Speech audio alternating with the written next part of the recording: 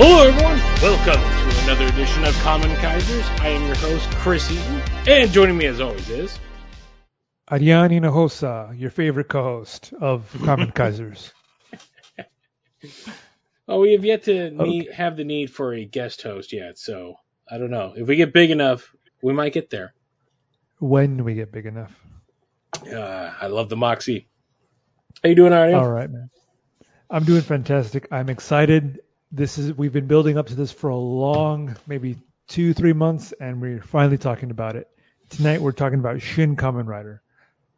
God. First thoughts. Right we are. First thoughts, Chris. First thoughts. Overall, I liked it, but I wasn't wowed by it like I was with the other two Shins, if that makes any sense. You liked it, but you weren't floored by it. Yeah. Like, it's not Okay. Overall, like, I enjoyed my time, but once I left the theater, I was kind of, like, mulling on things. And so, yeah, I mean, I definitely have some nitpicks with the film, but overall, it's a legitimately solid film. And we're probably going to dig deeper to the Shin stuff in a little bit, so I'll keep it for that portion for later. But beyond that, it's well made. I mean, it's Anno. And it looked like the whole time he was like, much like Higuchi, when you watch Shin Ultraman, and it looks like it's a 7-year-old playing with his favorite toys in the fashion he would. This is how Shin Kamen Rider felt for, watching Anno just pretty much play with the toy that he loved as a kid, but adding like his grown-up sensibilities to it. Sure. So other than that, and I'll tell you this, I'm always a sucker for anything mechanical wearing a coat. So I did like the look. Oh, then this is right up your alley. Mm-hmm. So you saw it in Japan. I saw in Japan, yes, opening night. And how was that for those who may have not heard those last episodes? It was a full house. It was great. It was very quiet. So I'm used to watching movies here in the United States where, we clap for everything. A theme plays, a character shows up, and and then we clap. Mm-hmm. The Japanese audience didn't clap until the movie was over. And I was like, oh, okay, cool. And they stayed all the way through the credits. Maybe they were expecting a post-credit scene or something, but they stayed all the way through until the lights went up. It's wonderful. Watching a movie in Japan is something that I've always wanted to do, and I'm glad I got to do it with Shin Kamen Rider. So watching it here, how was the crowd for you? It was a solid crowd. Actually, my theater had, I would say, it was like about halfway sold out. I mean, it wasn't in the biggest auditorium, but there was, a few of us watching it, and I was legit surprised by the time the movie started rolling. Like, oh, this is a very good turnout for arguably is probably the most niche of this stuff. Like, everyone knows Godzilla. Yeah. Most people know Ultraman. Yeah. Kamen Rider, man, that's a hard sell. And yeah. Honestly, let's be honest here. It's probably a lot of it is because it's Anno's film. And there's a lot of anime fans that love Anno, but my crowd didn't exactly seem like the anime fan type. Like, they all skewed a bit older. And it was very interesting to see that. Like, there wasn't like, I've been to anime showings and stuff, and now I feel like the old man, like sitting in the back of the theater, because it's just like, this is like two generations ahead of me. And they hoot and holler at every tiny little thing. I won't go into my premiere experience, but it gets a little grating sometimes. But with this, it was like, it felt like everyone around my age was showing up for this. And I gotta say, man, it did my heart very, proud to see people actually turning out for this thing. I mean, I'm not, again, I legit thought it was going to be maybe like 5 or 6 people, but a lot more. And the fact that they actually expanded the showings. I actually went to it was the second showing of the night. I went to that one, and it got a pretty good crowd. Nice. So you saw, and you don't exactly speak Japanese fluently. So I mean, did you? But you got the general gist of what was going on, right? Yeah, so pretty much this movie is similar to Shin Ultraman. It's the first couple of episodes of a story, but in this one, it looks like they did the first uh, 10 episodes and Mm-hmm. then and they kind of ended it toward the end of the series. So they bookended the movie. Yeah. You don't get a whole lot of backstory. The backstory, the introduction is mostly done in flashback, and this movie hits the ground. It's like the first scene is a car chase or a bike chase, right? Yeah. Um, so if you're not familiar with Ryder, I can understand why you're like, what's going on? Who is this guy? Like, what's Prana? Like all these, like, Mm-hmm. what is this? And that's I get that. I understand why people are a little confused. Did you get the gist of what was going on? Oh yeah. Even with my limited knowledge of Kamen Rider, like it very much like laid out everything to where I mean, look, they did the cold open. They pretty much did a Bond opening, and I'll give Anno all the credit. He came out the gate swinging, and he was swinging hard. You kind of warned me, like the movie was a little more violent than you would expect, and my God, it was. I was having flashbacks of watching like '90s Japanese like action and splatter movies, and it was just I'm like, there's just blood left and right, and not only that, but writers just viciously murdering the hell out of these shocker dudes. So, and believe me, everyone was like, "Oh, damn!" Like in that Right, theater, because right. again, you're expecting maybe like a melodramatic fare. Not at all. Not at all. What anybody got? We got at times it was just. I mean, God, the violence would just kind of pop out of nowhere, and then at other times it's like it's just these quiet little moments. I'm like, this is. I mean, I'll bravo to Ano because that is what he does. That like fantastically. I still think that Shin Godzilla had more interesting characters in it than maybe the previous, like, I would say from Mega Gearus down, like in all through the 90s of the actors. And you kind of care what's going on in between all the action stuff. Uh, yeah, as someone who lived through the millennial movies as they were coming out, like I mean, we all did. If you're listening to this podcast and you didn't live through, come on, Mm-hmm. we're not that old. Yeah. But I remember looking at these movies as they were coming out, and you're just like, man, what? Like, who's this? Like, the Millennium movies. So at one point, it's like, oh, hey, it's Akira Takarada. Oh, Mm-hmm. hey, it's that actress or that actor. It's like, oh, look Mm-hmm. at them, they're back, and you're like, oh, right, there's Don Fry. Mm-hmm. Um, and if Don Fry is the most interesting person in the movie, nothing against Don Fry because he's a Cadillac of a man. But I come on, love that terminology. Damn it, I'm stealing that. He was a Cadillac of a man. yeah. But let's talk about Shin Kamen Rider. So, are we going to talk spoilers?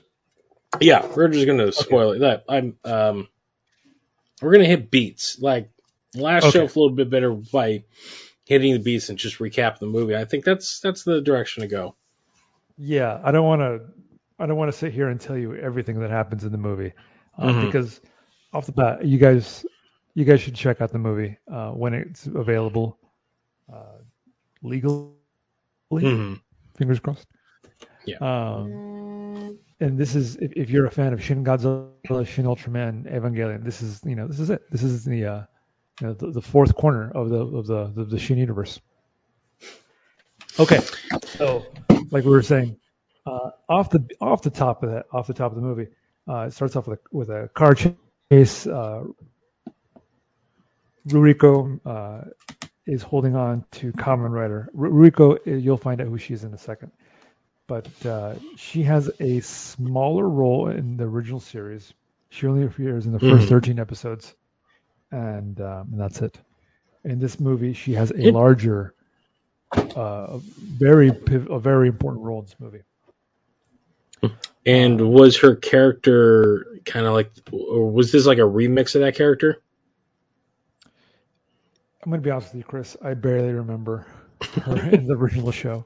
Okay, but she didn't. Did she have? She didn't have any of the wacky turnabouts that like her crazy eyes and stuff, right? No. Her character is again. She has a much bigger role in this movie than she does in the series. Mm-hmm. But in the series, as soon as Rider 2 shows up, it turns into a when you think of Kamen Rider, it turns into whatever Rider 2 brings into the show with a henshin device or the whole henshin pose. Mm-hmm. What you think of Rider starts with Kamen Rider 2. The first 13 episodes are, they're dark and they're scary and they're a little more serious and a little bit more gothic, more experimental. Think of an Akio Jusoji Ultraman episode. You remember those? Yeah, those weird angles. Some Dutch angles and you're getting you're zhuzhing up your scene, if you will. Very artistic. The first 13 episodes. But anyway, we meet Spider Augment or Kumo Augment, who is a Spider-Man essentially in the movie. He fights Ryder for a second. He sends out his goons, his shocker henchmen, and this is the part of the movie you're like, oh shit, this is what we're getting into. Ryder destroys these goons. He goes through. He punches right through. It is some gory Hong Kong 80s level of violence. But man, my God, it was beautiful. You know what? It got me. I think I went down this jag. I think it was maybe during our review of the Seventh Curse. But there was something to to the way they used to do things, and just there's something magical about seeing what is essentially supposed to be a superhero getting wild and violent on goons. Like like my heart grew 3 times the size, and not because of my weight. It was, the passion I was feeling for this. I'm like, we used to have this, and Anno's bringing it back. God bless you. Yeah. It's quite a sight to see. It's something. It comes out of nowhere because there is no indication that this is that kind of movie.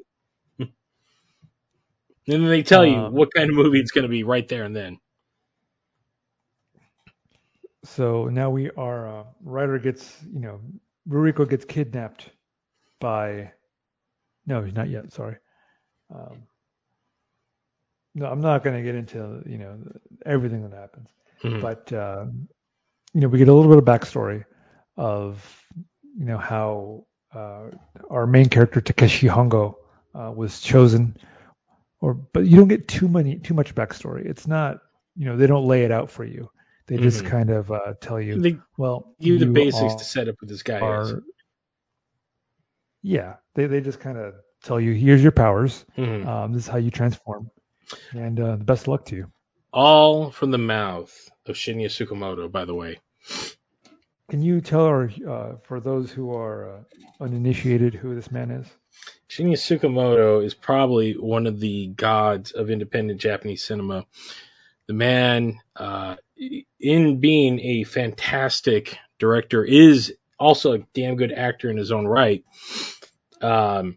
His most famous film you'll probably know is Tetsuo the Iron Man, which is as avant-garde gets, while still being this delightful cyberpunk comic book, of a movie that's filled with wild imagery and some insane ideas. And the way it was all shot is beautiful. And the man has gone on. I would dare to say he's kind of the David Lynch of Japan. Yeah. Just the way with all of the way his work is, like, It's not all this, like people think of Tetsuo and it's like, oh, that's what it's like. No, the guy's got damn good range. Watch Snake of June. It's an erotic thriller, but it's, my God, it's fantastic. And you're like, this is the guy that made this weird little indie film in black and white with stop motion. So he's here telling Kamen. And by the way, if you want to see him as an actor, go watch Ichi the Killer. I completely forgot he was in there until I sat down and rewatched it like a couple months ago. And my buddy, he's like, man, like Sugimoto looks buff. I'm like, that's not him. And I kind of took it. I'm like, oh, fuck. And look, I'm breaking my own rules. How in the hell did I go this long without realizing that? But he's so good. He's in that movie, he's Ichi's handler. Oh, turns into powerhouse scumbag performance, and it's awesome. So Sugimoto showing up in here, that's that's like when David Cronenberg does like little appearances in movies for his friends and stuff, like him showing up in Jason X for like 5 minutes just so you can be murdered. Like that's what this felt like. That's right. I forgot Cronenberg was in Jason X. Yep. That's funny. Just like in the original series, Professor Mitorakawa, I'm sorry, I'm butchering the name, is the guy who saves Takeshi Hongo from brainwashing. Shocker. In this movie, he is quickly dispatched, just like he is in the first episode of Kamen Rider. And that's why you get a Shinya Tsukamoto to do it. Yeah. So Spider Augment kills him, and we get straight into the second fight. And again, it's more fight. This part is one of my favorite parts of the movie because they go right back to the original filming location of the first episode of Kamen Rider. There's a nice side-by-side comparison image somewhere on the internet, but of the chakra grunts and Spider-Man. That tells you what a mega fan Ano is. If he's going nerd. Back to the he's super nerd. Yeah, this guy is, and that's what I hear. That's why I paid my good hard-earned money to see this, because this is exactly what I wanted to see. I wanted the nerdiest, reference-heavy movie I can get. Now, before we go on, let me ask you about that because you're the big Kamen Rider fan. Did this? I mean, does this feel like the ultimate like fan film in a way to you? Not a fan film. The way I compare it to, if I were to compare it to something, I don't want to compare it to a Marvel movie, but there are a lot of references to other things in this movie. Oh my God, yes. If you watch a Marvel movie and you see like, oh, there's this one character, you're like, oh, that's that one guy from Secret Wars, and he did this, and that, and like eventually, he's going to come out and do this. There are characters in this movie who it's like, oh, they're not outright saying it's this character, but they're also not denying it either. So it's it's on the viewer to make that connection. And the more you know about Tokusatsu, the more rewarding it is. The more rewarding of an experience you'll have by watching this movie, because this movie, just like The Simpsons, rewards you for paying attention. Mm-hmm. Well, that's the thing. I'm like about 20 minutes in, a character pops up, and I'm like, wait, what the hell? I'm like, serious? Wow. And then when you go deep digging, it's like he did what only the greats can do. There's a thing I love in modern anime when really prolific creators, when someone else gets to finally have their touch, they reference the hell out of everything else. Everyone does this with everything Go Nagai.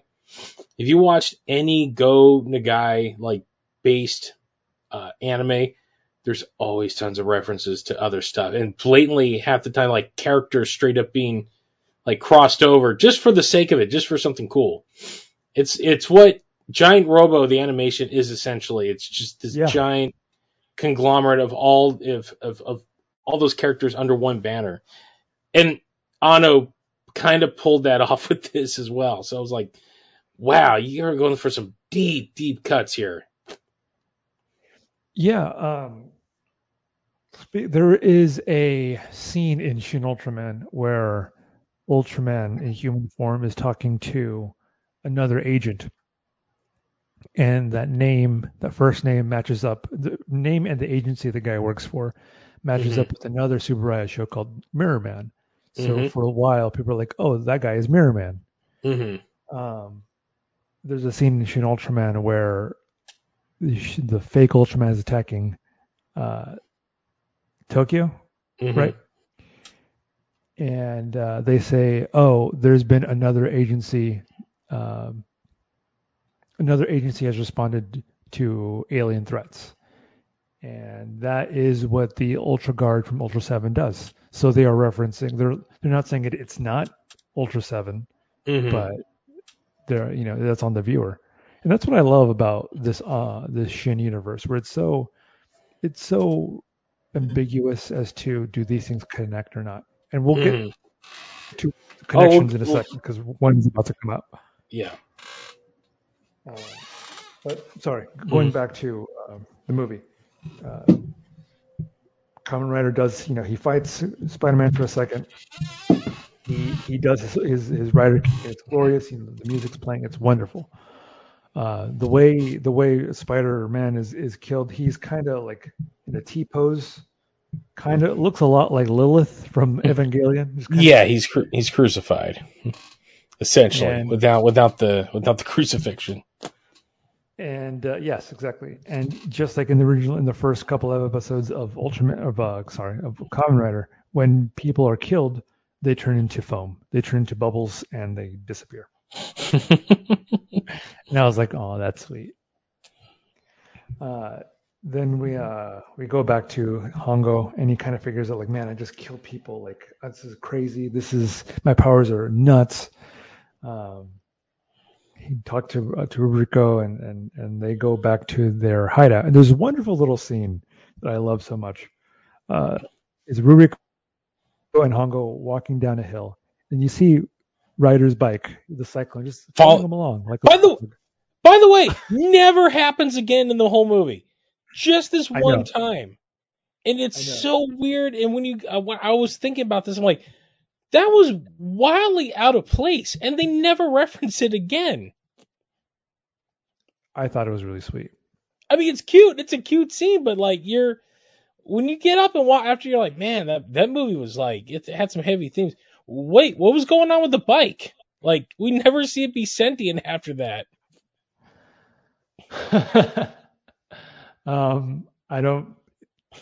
As far as I know, there's been one or two sentient bikes. One of them being from Kamen Rider Black's Battle Hopper from the show. I think it's sentient or it responds to Kamen Rider Black, but no, this one just follows Rider along wherever he goes. I thought that was really sweet. Then they go ahead. Oh no, I'm like, it's a nice little scene of brevity, but it's still like I'm like, even now as we're talking about it, I'm like, okay, like, if this was going to be this movie, but you just threw it in there for schnitz and giggles. Well, in the Shin movies, right after the first scene, there's always a brief scene of levity, like in Shin Godzilla, when it's, the next day, and then everyone's back to work, the stock market goes up, goes down, whatever. And then in Shin Ultraman, when you're introduced to, what's the character's name? The buddy, the partner. The new guy. I'm blanking on his name right now. Yeah, but yeah. Yeah, you follow her along as she gets to the office, and it's playing the early morning in Tokyo song again. Mm-hmm. And in this scene, you get Ryder and Ruriko just hanging out with Cyclone, is the name of the bike. It's a cool scene. It's nice. Yeah. But now we are at Ruriko's hideout. Ruriko's hideout looks like a manufactured home that you would buy from Home Depot. Yeah, there's very much so. Is exposed. and we see that there are two people waiting for them in the house. And Chris, who are these people? These are they don't give their names right off the bat. Right. They just say they work for an agency. One works for an agency. Yeah. One works for intelligence, and the other one works for the government. Yep. And sure enough, it's the guy from Shin Godzilla and Shin Ultraman, who's just a government man. And now, hold on a second. When you first saw this in the theater in Japanese, you don't have the frame of reference going on. What the hell crossed your mind? I said, oh, I know who these guys are. And you know what? Bravo to Anno for making it coy throughout the whole movie that these might be the people who you think they are. Yeah, I thought this was the only cameo. I thought this was their only scene, and they move on. But no, they're in the movie throughout the movie, all the way. And then it makes sense when we get to the end too. Yes. So they go over this plan. Oh, I'm sorry. And then the other guy is he's from intelligence, and if you make the connection with Shin Ultraman, Ultraman in Shin Ultraman is in intelligence. So it's on you, the viewer, to make those connections. If you have been paying attention to this series, you are rewarded by, oh, look, it's Ultraman. And I thought the way they framed these scenes, like there was a lot of scenes of Hongo and Ultraman standing next to each other, and it's like, oh, there they are. Yeah. And government man, I forget his name. It was at the very end. That's part of the problem when they do the name reveal. Yeah, but I'm talking about his name in Shin Godzilla. Oh God. He was like the other guy. He was. Yeah, I'm blanking on it right now. Anyway, so they're talking about. They give a brief backstory on Shocker and like, hey man, look, you're a person of interest. Join us in the anti-Shocker or whatever, and we'll work together, and we'll make sure you're not killed. And sure enough, Ryder and Ruriko agree, and then they go off to fight Bat Augment. Now, let me ask you this. So again, you being the longtime fan, I've only watched, I think now, a handful of the original show.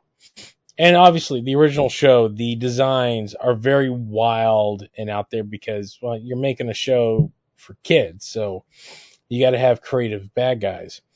What was your take on how Anno did the what were they in the show? They were cyborg monsters? Kaijin.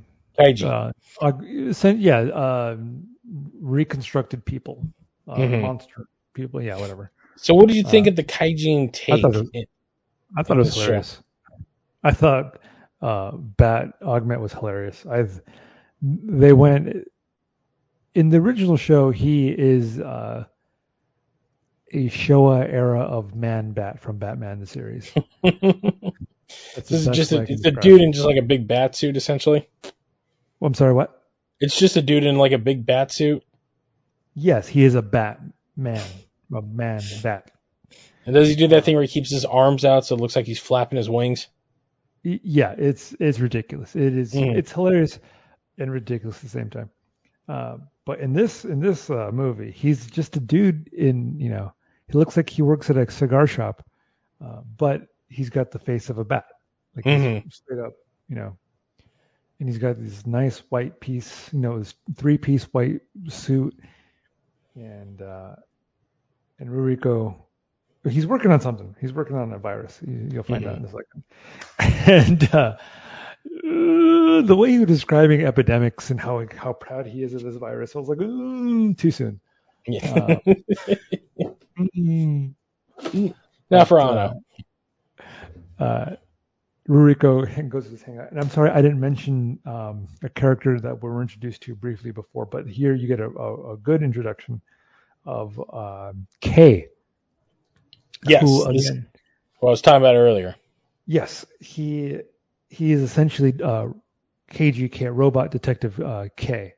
who is another tokusatsu show from the 70s. I think I want to say it was an Ishinomori. Oh yeah, all these were in it. Sorry, I'm jumbling my words. In Nishimori characters. Again, that's Yes. like what was going on about like this started becoming like Giant Robo. Yes. Where it's like all these other characters are popping up now. So he is the ward of Shocker in this movie. He is not the de facto leader, but he's the guy making sure Shocker keeps running. He's the closest thing that we get to an ambassador hell or a that is that's the thing. I was when I walked in, I'm like, they didn't do ambassador hell, but then again I started thinking it's like, okay, it was kind of that role then, but he completely like hands off, like he was just in many ways he was just the concierge of Shocker. Yeah, he doesn't inherently do anything evil. He's just there. Yeah, he's like a neutral force. More of an observer. Like an observer, would you say? Yes, exactly. So Ruriko, says like, "Oh, you're here." Pretty much just like acknowledges him and moves on, and fights the auto. What do you call it? Robots, automons, auto. Oh yeah. It pretty much they're dudes that look like they have file cabinets for heads. Yep. Dispatches them quickly and moves on to Man-Bat. Without spoiling too much, without giving too much away in the movie, there's a back and forth. Ryder shows up, as you will. There's a fight. Ruriko gets in on the action on this one, and Ryder dispatches Man-Bat. There was a considerable amount of Anno got his fix of Ryder kick in this movie, definitely. Oh yes, and each one is better than the next. And yep. Man, he does a double kick. It's it's one thing because he gave it away in the first fight, and you're like, well, that's like the finishing move, and then he found a way to keep upping the ante. It's the way Man-Bat does this line where it's like, hey man, I'm already at 33 meters. I know you can only jump 30 meters. So what does Ryder do? Chris, what does he do? Calls his trusty bike. Yeah. Which we finally get to see that transform. Yes. The rocket on the back of his bike launches. Yes, he launches himself off the bike. The bike jumps up to 30 meters, and then Ryder jumps up on top of that.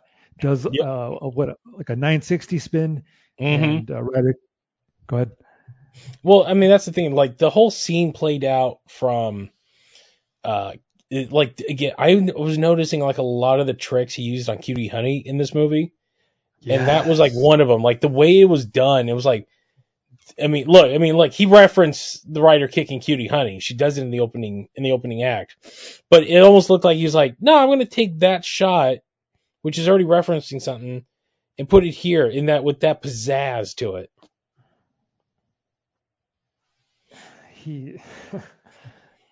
Hongo kicks right through Man-Bat. It's brutal. He rides him. He kicks him and he slides him down on the concrete on some train tracks. And Man-Bat disappears into bubbles. Hongo looks at his foot and his boot, and it's bloody, and you're like, damn. Okay. So I feel like this is the format. You explain something, and then I got a question. Because right, of course. So, wait. Just blanked out. Okay, hold on. Just a second. I'm sorry. Just blank because of that whole thing. Okay. What did you think of the fact that Hongo never is never not in the Ryder outfit the entire movie? Look, and that the helmet was like the big thing. As a fan of Hongo's outfits in the original show, the 2 episodes we saw where he was wearing all white after Labor Day, I thought it was hilarious. I kind of wish he had he does have a one casual outfit, but I wish we got more of these wild, I don't want to say flamboyant, but extravagant of the times outfits. Mm-hmm. The workaround, I guess, is him wearing the trench coat all the time. Yeah. Which is cool. Like he would lose it and then he would throw it back on like when they're like in between scenes. Like he wore that thing it was everywhere. And the idea that it's still armor, because there's that one point where they show, I believe in the opening when like Tsukamoto's like explaining things, like the chest piece kind of opens and you see like what's going, like the mutation like under it. And not only that, but like he takes off the gloves at a point and his hands are like all like mutated. Right. And then then he reverts like to his his human self. But he just never sheds the suit.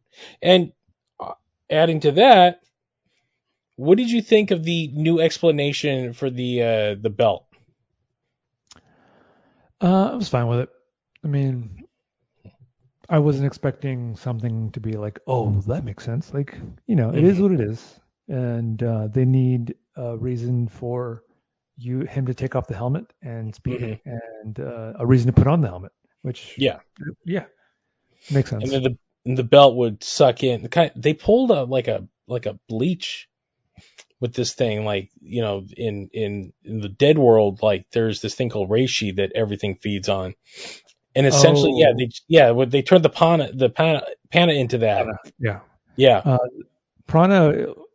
What I got from that was essentially like a life force, almost like a soul. Yeah. Or wind, or he has to build up. Rider One has to build up wind. He has because his powers are mostly kinetic based. He needs to charge up so he can get stronger or do his kick. But they did mention the way like prana is. They don't. It's not like midichlorians. They don't explain exactly what it is. It's kind of on the viewer, to kind of piece together what it is. But essentially, it is like a life force. Mm-hmm. You can expel it. You can, Hongo gets scolded later on for not using it efficiently, and he can expel the prana and just go back to a regular person. Yeah. When he doesn't have prana, he's more prone to attacks. He's more prone to damage. The more prana he has, the better off he is. Unfortunately, on the other side of that, the more prana he does have, and he has the helmet on, the more violent he gets. And that's the balance, I guess. I did find it like an interesting, again, like because you're not going to have the character transform. I mean, he still has like kind of a transformation. Like we see him transformed, and it's not so much the suit as much as like the physical aspects he takes on in the suit just augments all that. I mean, because they show him like with like the mad eyes, like his brow kind of up, like with all the veins coming down. I mean, very again interesting. It feels like stuff that was taken from like later Kamen Rider like lore, from what I know. It had shades of both that original Shin Kamen Rider movie where the transformation is like, yeah. And the recent Dark Sun, like Black Sun, yeah. The Black Sun, thank you. As far as I know, that was a reference to the manga. That's how Hongo gets in the manga. Okay. But I haven't read the manga, so I could be wrong. What happens after? And now after Man-Bat, we go on to Scorpion Augment. Now Scorpion. What's that? Which I saw that scene. I'm like, oh, and then but obviously it pays off later. But it was nice to see the non-powered people like get a win. Like it gave credence to whatever government organization these two dudes are working for. It's like, yeah, you see a bunch of guys get taken out, but then they eventually take her out, and it's like, oh damn, like that's new. Right. Usually these guys will end up being fodder, and it's like, no, we're not strong enough. That's why we need, the main hero. Right. Um, Now this Scorpion augment is I would say the most different out of the other augments or kaijin. Mm-hmm. In the original show, Scorpion augment or Scorpion kaijin was Hongo's uh, close friend, his personal friend. And Mm-hmm. in this one, Scorpion is a female who looks, she's got a half mask on. In the original, Scorpion had a full mask. And I know in Shin Kamen Rider, Scorpion Augment's mask is a reference to uh, Zubat, the show. Mm-hmm. I don't remember who the character was. And the actress who plays Scorpion Augment is the actress from Shin Ultraman, the partner that grows really tall. Ah, Yeah, I didn't even recognize her. yeah, I didn't recognize her either. So in this scene, the first time I watched it in Japanese, it just came out of nowhere, and I didn't really understand what was going on. But watching it with subtitles, like, oh, that makes sense. Essentially, Scorpion Augment is her plan is to release a poison, a toxin, Mm. and she's stopped by the intelligence guys or the government guys. You see the female shocker grunts protect her, and then there's a POV fight between Scorpion Augment and these government guys. Eventually, they kill her off screen, and you just hear what happens. And they confirm to Ruriko and Hongo that's like, hey, we've taken care of this. You don't have to worry about it. And they're like, oh, that's weird, but thanks anyway. Like, Mm-hmm. we probably could have handled that, but thank you for that. Now they move on to Hornet augment. What did you think of Hornet augment? Hive, whatever. It was an interesting, like, again, this is where the movie for me, like, because I up until this point, it really did feel like in many aspects like Shin Ultraman. It's like this is clearly like they're hitting strides of the show, and Yeah. then the movie kind of makes a turn here, because then you're going into like, it felt like, okay, now we have to make stuff up because we're not adapting the show in full, especially knowing where the latter half of the show goes. Then they're clearly not going there because you're not setting the stuff up. It's like, okay, this is where it felt like it finally became like its own thing. The whole, history between, the two girls, and, Hongo not, wanting to kind of fight, like he's kind of having this moment of what's that, a conscious objector kind of moment. Yeah. And it's also the weird thing. It's like, you have a shocker dissident, and like and another thing. It did give like little weight, because up until this point, Shocker's just a room with clearly like an AI that's, running things, and you don't really get an idea of like how big these guys are. And it's very tokusatsu, and low key tokusatsu, where it's like it's a limited set, but we're still technically like this giant, worldwide evil organization. But it gives a little more backstory to the idea. It's like, no, there are people that grew up in this organization, and they're really given like the reasons for what they're doing. But it feels like the big generals are kind of going into business for themselves, and that's really what I got from this scene. That and an awesome fight. I really did love the fight on this. Like when Ryder finally is like, when she transforms and they start throwing it, like this is the most anime-ish this movie started feeling. Right. Like this fight scene, right? I mean, it's clearly like CG'd, and the way, because everyone's like zooming around and stuff.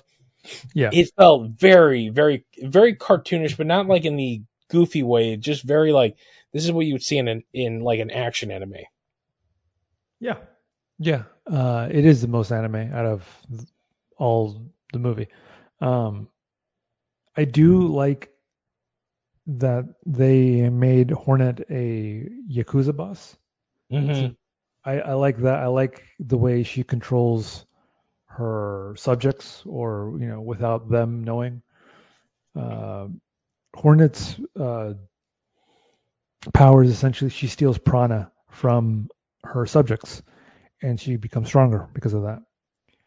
Uh, so there's a back and forth. You hear old Kamen Rider music, and you're like, all right, it's about to go down. Like, here we go. Uh, but they there is no fight. Hongo and Ruriko run away, and they go camping for a second.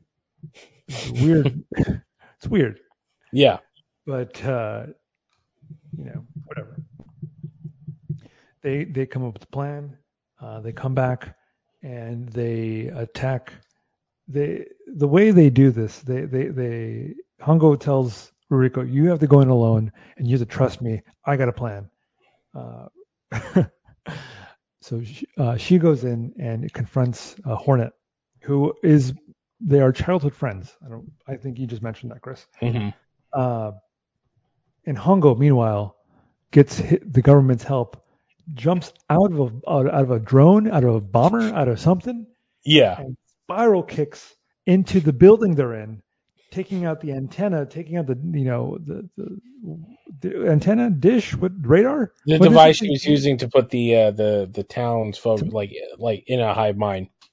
yeah, to destroy the mind control device.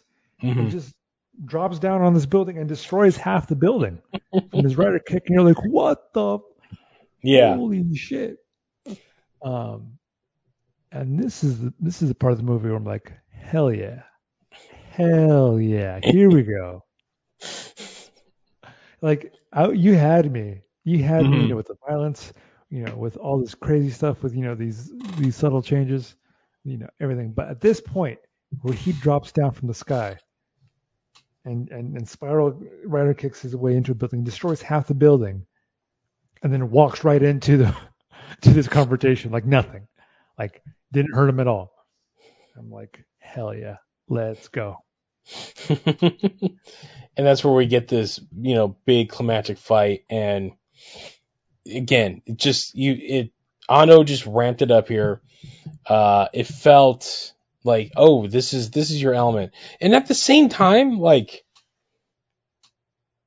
and this was something that did kind of bump me a little bit. And I think this is where one of my criticisms of this film comes in. One of my, it still felt like you were watching an episode of Yeah, the show. Like it felt very TV production in many aspects. When you get to scenes like this where it's like, okay, here's where the budget's going and we're doing this very gigantic, awesome battle sequence. But like the rest of the time, it's like there were times I'm like, because we just watched Black Sun, I'm like, this feels like I'm watching like one of like the adult Kamen Rider shows. Like it it felt almost off, if you will, to me. okay. Um, For yeah. you, I'm pretty sure it was awesome because it was clearly an aesthetic choice. Are you talking about where they are? What exactly are you talking about? Where they're going, 100 miles an hour, or?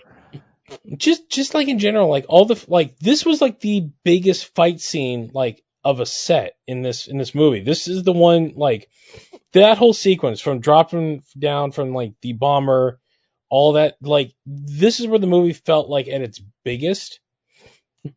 And then the rest of it kind of went back to feeling like it was like maybe like a higher budget TV like a TV episode of like a modern version. Like if Black Sun had maybe like another $1 million to their name, they could up it, but it still looks television. I don't know if if I'm explaining it well enough.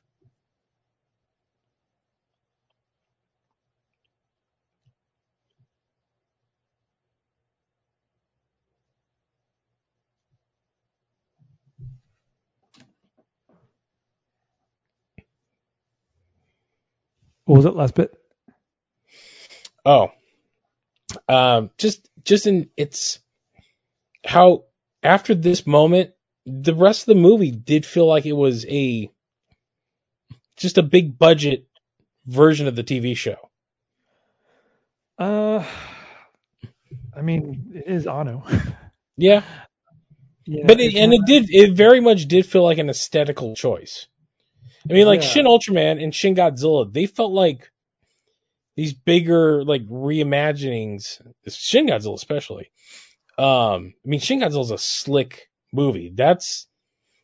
That movie looks like it's big. It had a budget, even though it didn't like in comparison to an American movie, it was a micro budget, but that movie still had like a size to it. Same with Shin Ultraman. Like Shin Ultraman, at no point did it feel. I mean, there were times it felt like you were watching episodes of the old show, but then like when you got to like the fight sequences, all of that stuff, it felt big. Like this is a theatrical event where that feeling peaked right here in this whole sequence, and then it kind of went back to being just a like a show.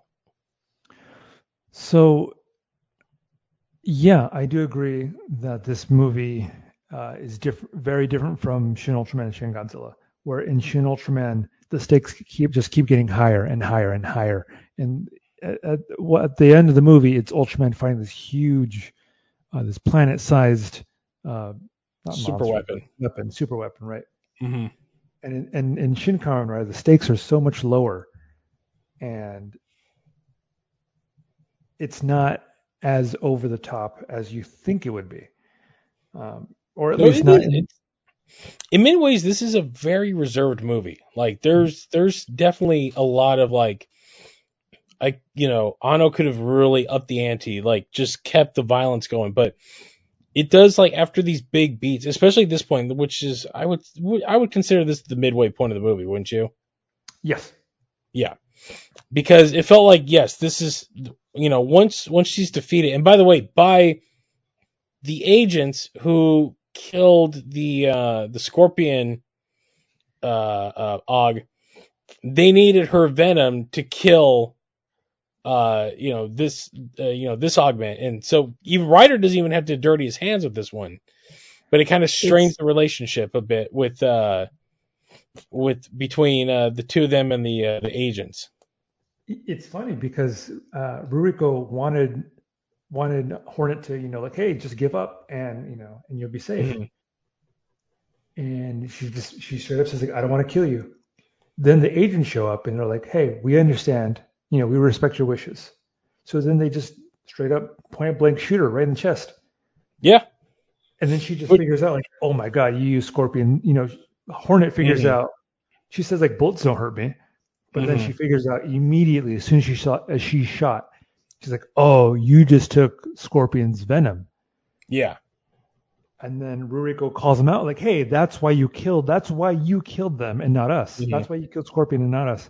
Straight up, no Hmm. comment, and walks away. Yeah. And we're like, And, oh, I like the brashy ballsiness of that scene too, like making yeah. these Asians like, hey, we're not playing around here. Like we're very serious about ending this threat of this international terrorist organization. And then the movie like stops for a minute. It Like does. we It get does. this moment, like we get these two moments. We get like Shocker and the like this dude kind of like in like a like in the Matrix, like with all the when you find the field of pods with all the people in them, like it's like out of that with K watching. You're like, what the hell is going on here? And then you get back at the hideout where we get pretty much all the backstory, and between the professor and the fact that he only had a biological son and his daughter is artificial, like all this stuff, like, and it's got to it's laying the exposition out. And then the movie then pivots to like this new third act where we're introduced to a like the next guy that's going to fight Ryder, but at the same time, now we're also introduced to like another common, so the other common writer that shows up, which that gets this, and it gets weird and wild from here on out. Yeah. Especially the way they introduce what is writer two's name? Hayato Ichimonji. In a complete 180 from the character we've already been dealing with. Like he's brash, he shit talks, he's doing like all this stuff. And I'm again not too familiar, but is that how writer two is in the show? No, he's not. Well, writer two in the show is he's a photographer and he's very you know what, now I think about it, yeah, he is, because there's a scene in the show where this woman is trying to get Hayato to take a picture of her. She's like, oh, you take a picture of me, whatever. She's trying to seduce him in a way, and he just straight up looks at her and be like, I don't photograph women. And the first you look back on, you're like, oh my god, that's hilarious. And so in the movie, he is very, he's a wild card. Mm-hmm. In the show, he is a bit of a wild card as well. He is really cool. But in this one, in this movie, I really cared for Ryder too. I never really cared for him in the show, but this one made him cooler. Because in the show, he was mainly created because there was an accident on the set, right? And the main actor had to bow out, so but they still had to fill episodes, so they, kind of came up with him as like a filler. Right, and a lot of stuff that you learn, that you know of Ryder, like the henshin pose, all came from Ryder too, simply because the actor didn't have a motorcycle license, so they needed to figure out a way for him to transform. The generals, all that stuff from Ryder started with Ryder too. So in many ways, yes. So in many ways, as the show pivoted, this movie definitely pivots, because then I dare to say, it feels like this is the second act, but I would argue that the second act ends at the introduction of Ryder 2. And then we go into like a super long third act, because everything just starts connecting together after, like, it's just nonstop to the end.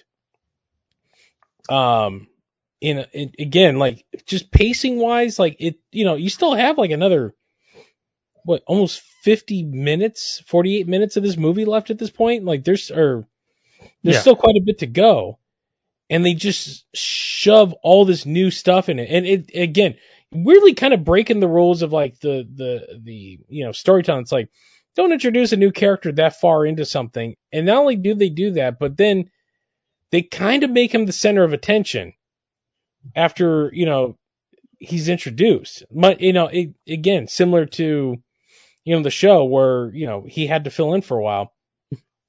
The fight between Ryder 1 and Ryder 2, oh my god, by the way, very good. Loved it. Which leads to the whole sequence of him getting deprogrammed, realizing like, what the hell. And then here's the thing I loved, because unlike Hongo, where he's kind of a reluctant hero, like he's like, I will do what I need to do, but I don't like doing it. When Ryder 2 kind of realizes like, oh cool, I got powers, he's like, hell yeah, I'm gonna go be a superhero, and like embraces it from like the get-go, which again, very refreshing, because I'm kind of tired of the trope of the reluctant hero where it's like, no, I have to rise above it. I have to pull whatever that is in me out so I can truly be the hero. Where this dude's like, oh hell yeah, like, we're gonna go have some fun.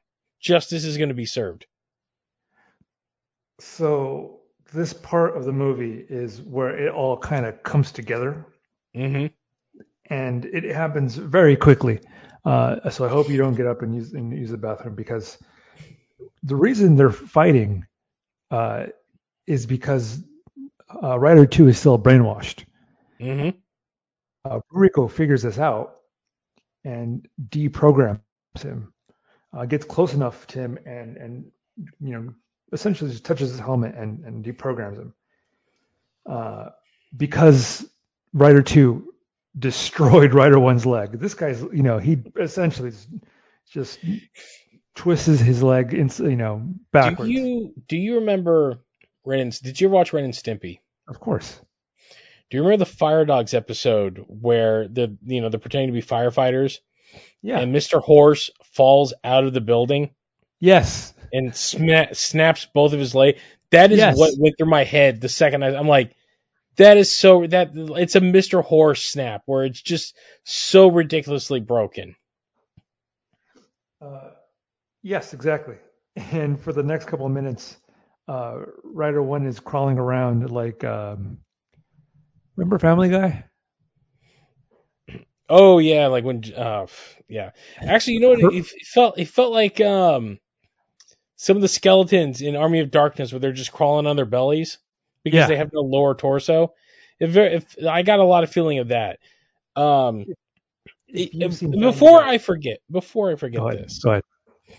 The other aesthetic choice that bumped me is the fact that when both Rider 1, Rider 2, and another character we're going to get into in a moment, when they have their goddamn masks on, it sounds like the mic is in there as they're saying their lines. It's all muffled like this. Meanwhile, every augment, especially the ones that have like the techno power-ups and are wearing masks on their own, are completely overdubbed.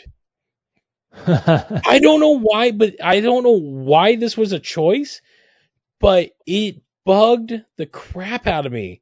And I couldn't get past it at times. I'm like, you can't understand. It's like the original Dark Knight Rises before they redubbed Bane, or you can't hear much that's going on because they're talking over a damn mask. I get it. It's what it would sound like in real life. But they were the only ones that did it. I didn't notice. It didn't bother me the first time, but now I think about it, yeah, they were the only ones who were talking. The microphone was in there. Yes. Like this, and my name is Ryder, Kamen Rider. And then everybody else has this huge theatrical, like, oh, I'm projecting, I am talking, and this is my plan. Yeah, and, again, this wasn't traitors. Yeah, if this wasn't subtitled, I wouldn't know what the hell they were saying. Yeah, good point. Oh my, I didn't notice that. Rider 1 is crawling around like Herbert's Perfect dog. Mm-hmm. And Ruriko gets ambushed by the next augment, who is a 2-for-1. Yeah, he's a mantis and a lizard. Yeah, a chameleon and a mantis. Yeah, so he's got like the one crazy chameleon eye and everything. Yeah. So those are two different kaiju in the show, but they put them together for this movie.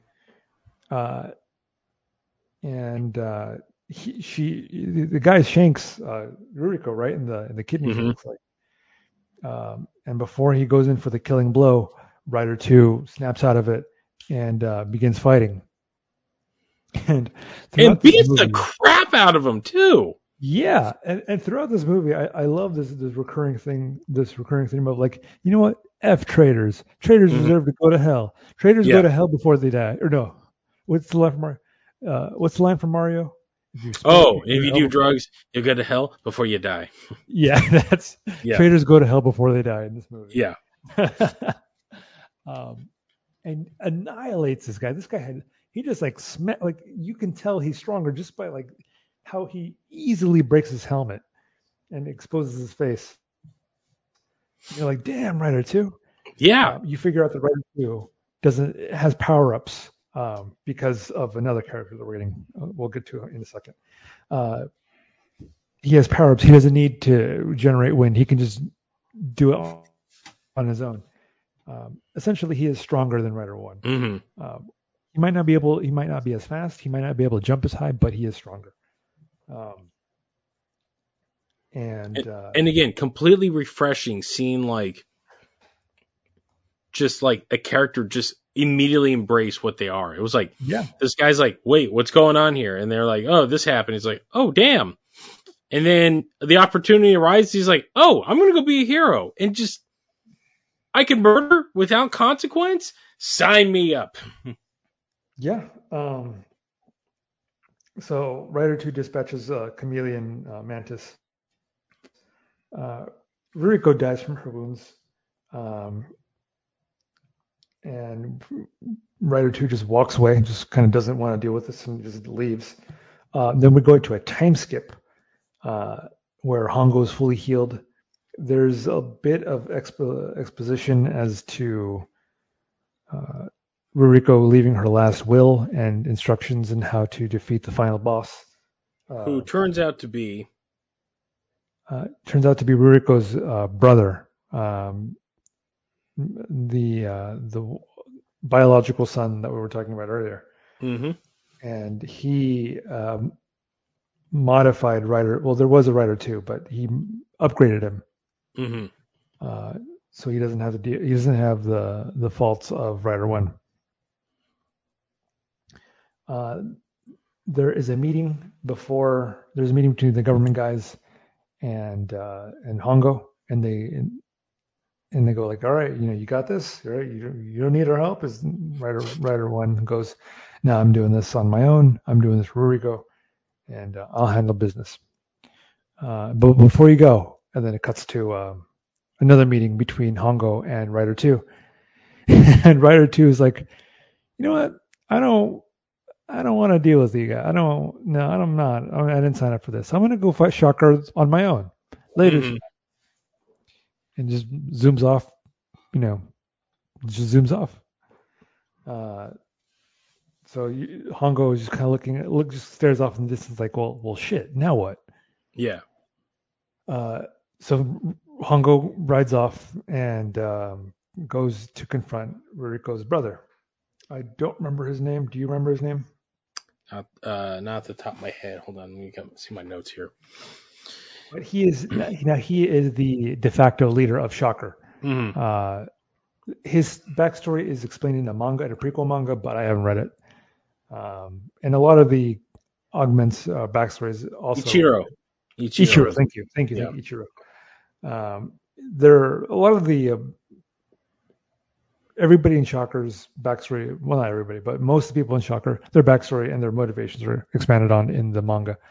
But anyway. Then Rider 2, looks off like, man, you're really going to go on your own, huh? You're crazy. Now we get to the Shocker Rider bit of the show, where Rider 1, Shocker Rider is a Kamen Rider made by Shocker, who is fully brainwashed. And these guys all have guns. There's like 12 of them. And they're all, it's 1 versus 12 now. It's Rider 1 versus 12, these guys. They chase each other through a tunnel where I thought this was really cool, but I heard there was a lot of complaints. How are you? Well, it's the longest damn tunnel I've ever seen. Considering that these bikes are doing about 80 going through this thing. Yeah. But I mean, they must have went through about 15 miles of tunnel. You know what this was? This was the takeoff scene in Fast and Furious 6 when The Rock and Vin Diesel are fighting Luke Evans and the other big dude. And the cargo plane has been going down this runway for about, 12 and a half minutes at this point. And you realize, like, this has got to be the longest damn runway on the face of the planet. I could see that because while the scene is awesome, and there are times it felt like, have you ever seen Kamen, the live action movie? Yes, a long time ago. The one scene that goes around the internet when he finally becomes, the robot fighter and starts fighting the robots, and it's just to this huge action sequence. That is exactly the vibes I got off this. I'm like clearly this was like the big scene. It's like 99% CG. Like, it's dull. Again, this is where felt like the budget was put into.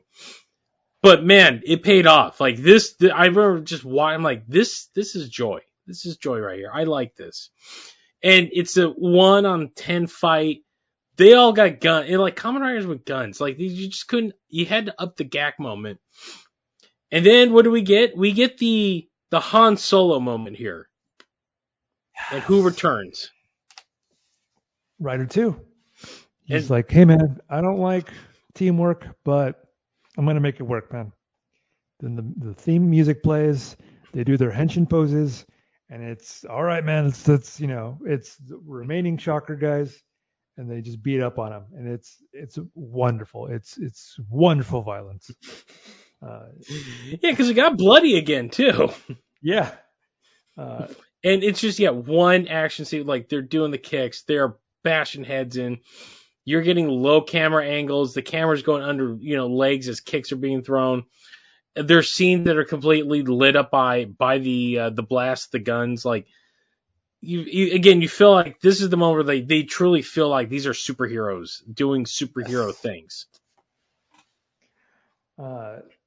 So Rider 1 and Rider 2 deal with the Shocker Riders and make their way. I don't know how much farther this tunnel goes, but they go into the lair of Ichiro. And at first Ichiro doesn't really want to deal with them. He's like, I don't have time for you guys, pretty much. Yeah, like you're beneath me at this point. Yeah, he makes quick work of them, just kind of force pushes them away, essentially. Mm-hmm. They distract him, and Rider 1 calls Cyclone, his bike, and destroys Ichiro's throne, essentially. Now, Ichiro in this movie, his motivation is essentially to send everybody to hell. And that's it. He hates everybody because of a random act of violence that killed his father. So everybody deserves to die. Killed his mother. Himself. He killed his mother. Yeah, killed his mother. Yeah. And his mother is who? Oh God, who was she? I'm blanking. Who was she again? She was Cutie Honey's best friend. That's right. She was also in Shin Godzilla as the scientist who I forget her name, but you know what I'm talking about. Yeah. She has a very She has a very familiar face. She's the dour-looking girl in Shin Godzilla. That figures out the whole thing. Again, I'm blanking on her name. So Ichiro figures out so you guys actually do know what you're doing. Consider this an apology, and then transforms into Kamen Rider Zero, whose motif is a butterfly. Now I was told that, again, another reference to it was oh God, what was his name? Like starts with a V, doesn't it? Yes. So the concept, if you look at the concept art book, it's straight up, he looks like Inazuman in the concept, but they made him more of a rider in this movie, and his belt buckle is V3, Kamen Rider V3's belt buckle, and is that what it was? Japanese, yeah, and I was like, the double typhoid, really, is that V3? Did they really go there? So there's a lot of references to other. It's not just one based on one thing, but because he is kind of a new character, right? He is a new character. Yes, he's an original character. Which ironically is just an amalgam of 4 or 5 other characters. Essentially, yes. Yeah. And again, Rider Zero. His name is Kamen Rider Zero. Mm-hmm. And he beats the shit out of Rider 1 and 2 with barely touching him. Yeah, it's again, much like my beloved Raid, I love a good 1-on-2 fight. Though your boss is so strong, it takes 2 characters to take him on. And not only that, but the one dude just beats the crap out of both of them. It's hilarious because they don't have a plan. They're like, just anything, just whatever lands, man, just hit them wherever you can. And it gets to a point where Zero knocks out 1 and 2 so hard that their helmets fall off, and they kind of look at each other like, man, okay, I got a plan. And Rider 2's like, really, bro?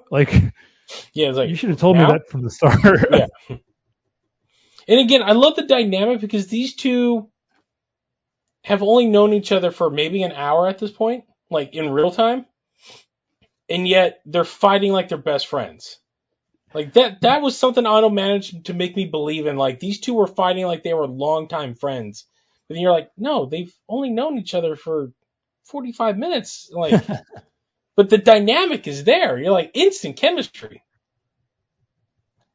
uh, yeah, and the plan here is to knock Rider Zero's helmet off, and whatever it takes. So it's like, all right, cool. Rider 2 goes in. Kamen Rider essentially like judo grabs him and breaks his arms. And he Hmm. yells out, like, ah, it sounds like this horrible scream, this horrible, painful scream. And now this is the point of the fight where it turns into a wrestling match, where Hongo essentially Greco-Roman wrestles Kamen Rider Zero and gets him into a hold. And right, they're going back and forth. They're like, man, like, hey, man, I was a victim of violence. Like, no, I was a victim of violence way more than you were. Again, it's an anime trope. Mid fight, Yes. you have to either lay out this mad soliloquy to your opponent about some virtue of living, and and finding more meaning in life than what you're pursuing. And this is the point of the movie where you figure out that Kamen Rider Zero Ichiro is chaotic good Hmm. because he tells Rider, it's like, hey, man, leave Shocker to me. Like, I'll deal with it. I'll deal with my own way. Hmm. And Hongo's like, nope. Grabs him. He has a Ichimonji now. And the way they destroy Rider Zero's helmet is a straight up headbutt.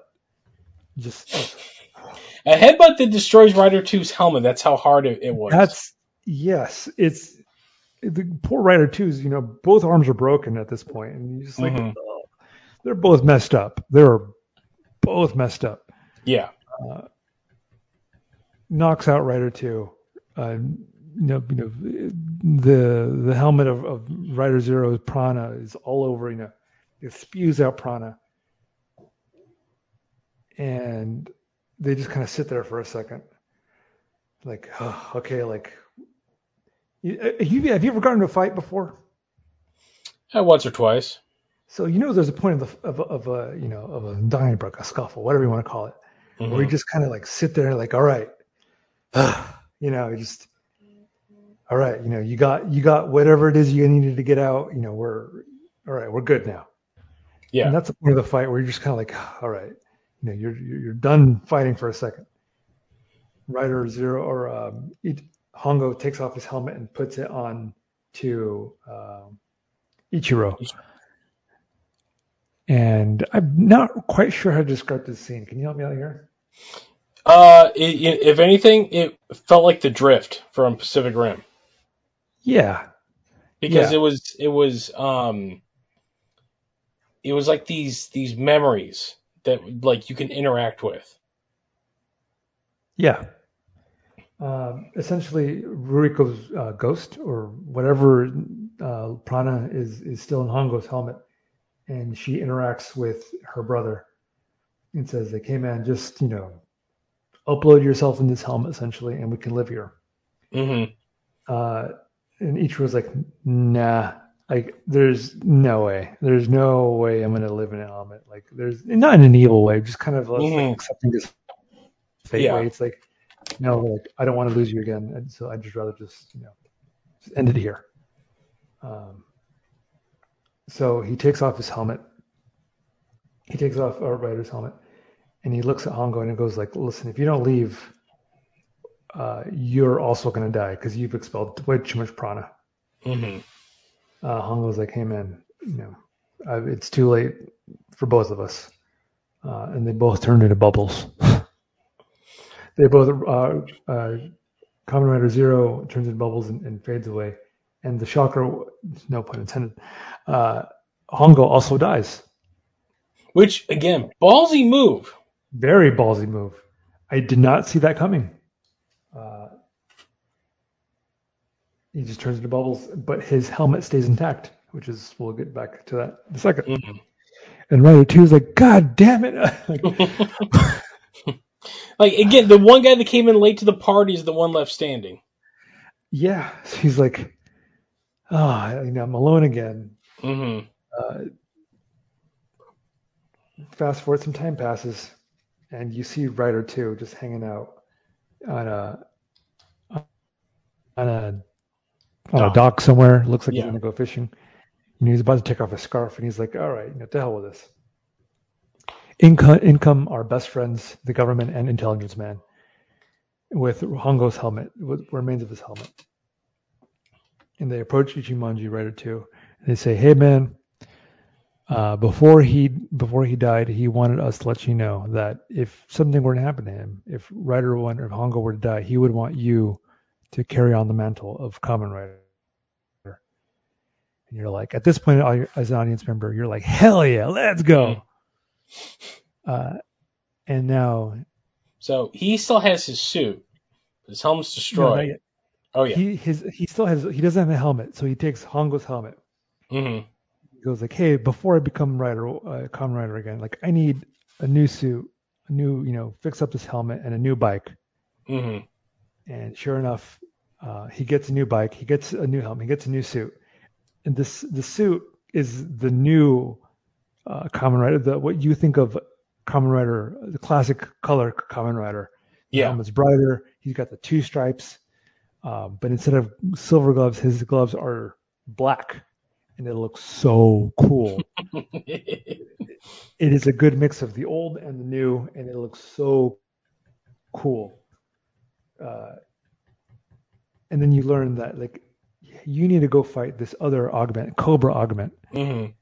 And as an audience member, you're thinking, if you know anything about Kamen Rider, you know who this guy is. And you're like, let's go. So off goes Rider 2.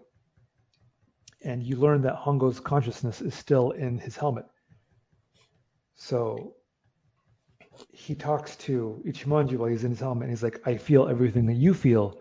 I want to feel the new cyclone. I want you to ride faster. Whatever you're doing, I could feel you. And now we're going to fight Shocker together. And you cut to the back of Shocker of the Kamen Rider helmet, and now it says Bata augment or Grasshopper augment 2 + 1. And now it's like it's a perfect way of having a single rider, but still have both of them there. Yeah, like he's essentially become his Jarvis inside the helmet. Essentially, yes. Yeah. And off Rider 2 or Rider 2 + 1, it's Kamen Rider. It's just the one Kamen Rider now. Yeah. Off he rides off on onto this long windy bridge, and off to fight Cobra Augment, and that's it. Roll credits. That's the movie. I knew we weren't going to say we weren't going to talk about the movie, but I really really like this movie, and I can't stop talking about it. And I'm so happy I get to talk about it with you guys. So now that you saw it subtitled and you've got to see the reveal, what did you think about the reveal of the 2 government agents? Oh, I skipped over that part. I'm so sorry. Mm-hmm. So Tachibana and Taki. The government man, his name is Tachibana, and the intelligence guy's name is Taki, and they're like, makes total sense. Mm-hmm. Taki is the if you remember the 2 Kamen Rider episodes that we watched, Taki was is the other dude that doesn't transform, who helps out Hongo. Who beats the crap out of all the guys on his own. Pretty much. Yeah. He doesn't really he doesn't need powers. And yeah, he doesn't. He's holding his own. Kamen Rider's next to him, and this guy's it's almost, he's kind of like his Kato, but he's doing the work of Kato. He's doing it feels like he's doing the heavy lifting too. In the movie, he kills Hornet and Scorpion. Mm-hmm. So yeah, he's more than capable of handling these augments on his own. Well, not his people, but his people kill Scorpion, and he kills Hornet himself, point blank. Mm-hmm.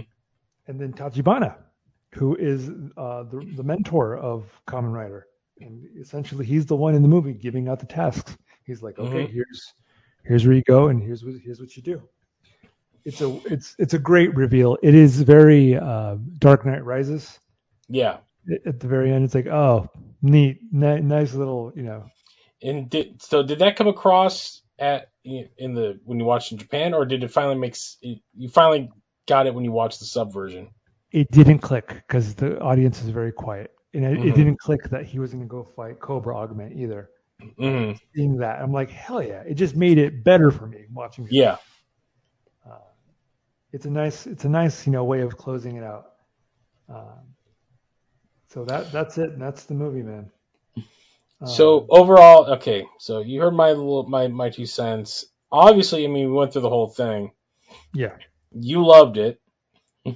Now, where would we rate this in the pantheon of the Shin films thus far?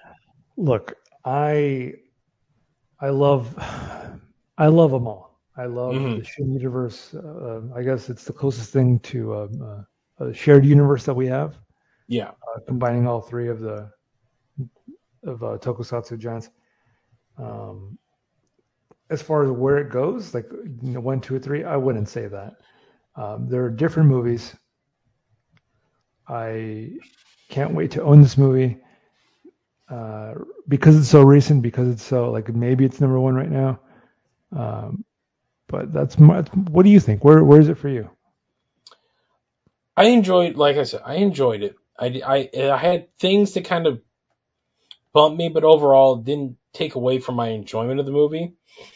But that said, I guess the small, it's what I ran into with Ultraman, like Shin Ultraman. Like when I sat down and watched Shin Godzilla, it felt like it was living up to this title. It's new. It's different. We're having this weird, new, unique take on this classic character. And when like Shin Ultraman was announced, I'm like, oh wow, like they're they're gonna like probably go off in like left field. And then when I sat down and watched it, I was like, they didn't really go off in left field. They made like a just kind of like a big ultimate. Like it, the best way I can compare it, like this Shin Ultraman and Shin Kamen Rider feel like what the Ultimate Universe was to Marvel, where it's like these are characters with deep rooted history that goes back a long time. And if you want to get in on the lore, we have an alternate option for you that you can jump in from day one and easily follow that, will not betray the roots of it, but we're kind of doing, a more modern take of it. And that's what these two movies felt in comparison to where Shin Godzilla was in like a different like category of what it was doing, because that movie actually like it was trying to like send a message. Like it was all about like the fumbling of government bureaucracy, where Shin Ultraman and Shin Kamen Rider are clearly Higuchi and Anno. Like I get to play with my toys, like awesome, and this is what's going to happen, and this is what's going to happen because I love it so much. That's what these movies feel like in comparison. Shin Godzilla to me had this doom. It Yeah. felt like no matter what happens, you're doomed. Uh, when it comes to the radiation, when it comes to uh, the ending, Hmm. it's like an overall like this is only a good ending for now, but eventually it's going to be bad later on. Yeah. Shin Ultraman had this very hopeful theme, that humanity can come together uh, and come together and figure things out and work together. It's a very Star Trek way of thinking. It very much is. Yes. Shin Kamen Rider is like going to an all black nightclub. Hold on, let me rephrase that. uh, uh, a nightclub where all the walls are black, Hmm. all the lights are black, everyone's wearing black, wearing sunglasses and drinking 40s while Yeah. listening to like 90s industrial metal. Hmm. That's the best way I can describe it. It's it is very much like a not Blade Runner, but like cyberpunk superhero. Yeah. That's a 90s cyberpunk superhero movie. That's the best way I can describe it. And I didn't feel hopeful. I didn't feel doom. I felt this movie gave closure for the Shin Hmm. universe. There might be something, in the future. There Hmm. might, or we can end it here. But either way, this is a great bow tie for the Shin universe for me. Um, Well, I mean, there's only one genre left. And we got Power Rangers or Sentai. Sentai. Yeah. And, I mean, there's a part of me that's curious if, I mean, it feels like Sentai is like out of their purview. Like for some people, like you were either, if you were born like in like 1989, you probably weren't exposed to G.I. Joe and Transformers, but you were exposed to Animaniacs. Like, there's that weird Mason Dixon line, and it feels like for Anno and Higuchi, like they were just a little too old once Sentai really became a thing. They're like, hey, yeah, it's cool, we appreciate it, but we like, Godzilla, Ultraman, and Kamen Rider. Like that was the big three until. Doing a Sentai is going to be very interesting, especially when they go overseas with it. I wonder if a Shin Sentai in the United States, like, how would Hasbro feel about that? That's an interesting thing considering that. Hasbro's right now trying to get a new Power Ranger universe off the ground, and So, they still have access to all the stuff that was used, but at the same time, like they don't have to tell Toei anything. They can, I think, use those designs in perpetuity. I have no idea. But I'd be okay without it. If they do a Shin Sentai, that's great. But if they Hmm. don't, that's fine too. I would rather they go more toward, if they were going to do a no Shin, what would it be for you? I mean, people say Gamera, but like again, it feels like they've hit all the big strides. Like, I mean, at this point, I've heard people call for Higuchi to get a crack at Godzilla on his own without like Ano's input. Like, I think like when you watch Shin Ultraman, I get a consensus from other fans. They're like, in many ways, like it feels like generally people love Shin Godzilla, but they're like, I was kind of hoping for what Shin Ultraman was to be Shin Godzilla, like just a lighthearted affair with like wild new designs and stuff. And I still hear like people calling for Higuchi to like get a crack, like let him run the whole show and not have Ano do it. For Ano, I mean, I've kind of like I've a recent interview. He said like this is the first time in like almost 20 years I have nothing on my plate. I don't know what I'm going to do. Like at this point, he's proven himself versatile in both animation and live action. So I mean, like it felt like the Evangelion movies took everything out of him in animation right now. So I kind of hope that he's done playing in his someone else's sandbox and go back to making things in his own sandbox. Like maybe like create like your own live action show. Do something that's not like based on something that's already been done already. So that's the hope. God only knows what'll happen. I mean, anybody, someone that could drive a dump truck full of money. It's like, we need a Shin Ultraman 2. It's like, all right, I'll get on the script. Like, I would love a Shin Ultraman 2 or a Shin Ultra 7 or a Shin Kamen Rider V3 or a Shin Godzilla versus whatever, Shin Ghidorah, I don't know. If that's not the direction that the Shin universe wants to go, I hear me out. Shin Gatchaman or Shin Battle of the Planets, as it would be here. I could definitely see that. I could definitely see something like that. Like, now let's delve into anime and let's try. You know what? Shin I still, Tetsujin 28. yeah, but you know what? I would love for Ano, to go back and tackle Nagai again. Give him Devilman. Let him make a proper Oh live action yeah. Devilman movie because the one we got is an abomination against God. and I still yearn for the day of like a good devil. And look, say what I understand people's complaints about Cutie Honey, but Anno understood the character. Like it never he took in many ways. You can even call Cutie Honey like Shin Cutie Honey because the beats are there, but Anno still made it like his own thing. Like it's still like it's all steeped in the guy's stuff and the guy's like styles on it, but like Anno really made it his own thing. Like he even gave like new lore and stuff to it. So You yeah, know, let him tackle like another character. I mean, I'll probably never see the day when we get a Mazinger movie of any I was sort. about to say, if it didn't already exist, Shin Mazinger would be really, really, really cool. Yeah, but Shin Mazinger is it's so If perfect. if it didn't It's already so exist. it's so damn perfect. Like that is definitely something I have to get into because you know what? I consider that 26 episode anime from like 2009 to be the de facto Mazinger story. Like that's how much I loved that show.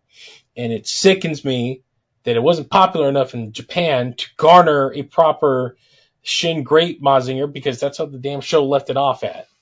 So Maybe someone else does the Shin Great Mazinger. I'm surprised there hasn't been anything for it. It's been 2008. You said 2009. 2009 was that. I mean, they did the movie for the Oh, right. anniversary, but that's been about. I think there's a new show coming. I could have swore I read something that they were working on, something for like a new project that was announced last year. But beyond that, like I would love a Devilman movie. I would love to see Anno tackle a Devilman movie because I think he has the the touch to understand. Like, no, you're like don't go like full action. Make it like the manga where it's dreary, it's dark, it gets violent. Like embrace all that stuff, but still tell a very refined tale. Like if Anno knows something, he knows story. Like the man knows how to he's got an imagination. He can write out a very well put story. So, but at this point, I would like to see what else he has in that brain. The man, he's 62, so he's not young buck anymore. Like, what else you got in the tank there? Or is that it? Was Evangelion it? And you're like, nah, I'm just gonna keep doing stuff like this. How I would love about to see him directing it. Go back and direct an original animated movie. Like, kind of need more of his like stuff out there in anime. a Shin Gunbuster? Oh, that you know what? That's the I have always heard rumors that Ano wanted to do a live action Nausicaa. Wow. Well, kind of. Like that's been like his dream, and he's worked under Miyazaki. He and Miyazaki are like friends, and even Miyazaki's like, nah, nah. These stay where they're at. Like you can do a stage play, that's fine, but you're not going to make a live action adaptation of any of my works while I walk this earth and draw breath in these lungs. One day someone will. Mark my words. Like in the next 10 years, we'll probably see a live action like Miyazaki adaptation. But um, man, we're in an age we need some new stuff, and the man's a master at coming up with this stuff. But I would like to see him tackle a live action version of something he's made in animation, and Gunbuster is probably the best, the best Yeah. of his works that he could bring live action. Can you imagine doing like the gun, like the mech with the arms crossed, like in live? Like I got a feeling it would be freaking awesome, especially if they use practical effects. But I yeah. yeah, I yeah, I don't know. Gunbuster would be great. I just got that. I got that Nausicaa on Blu-ray. And I think next week is time to sit down and we're coming off an Ano Fest. Let's go in and watch watch the other two. of his main animation works. And then in August, Re Cutie Honey comes out, which was the anime he directed, the OVA for the movie he made, for the live action movie he made. So, right. Yeah, you just convinced me. I need to have like a bit of an Anno marathon.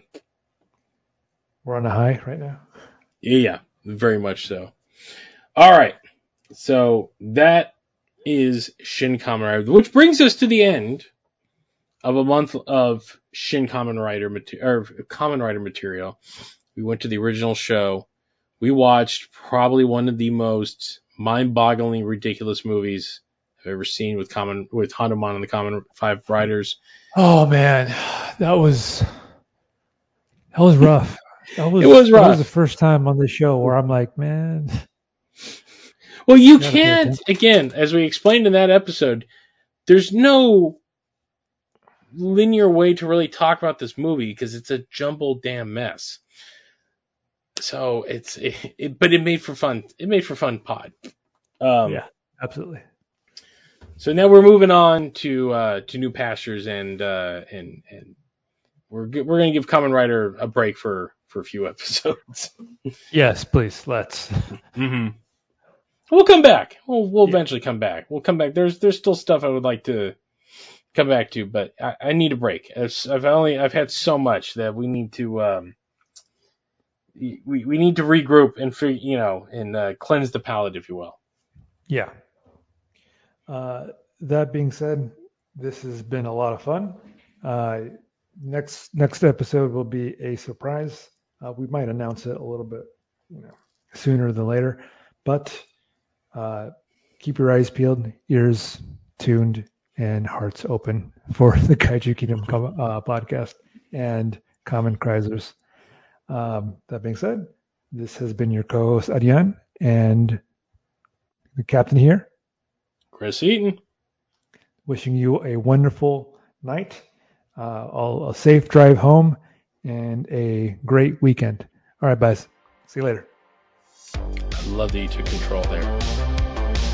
Fantastic.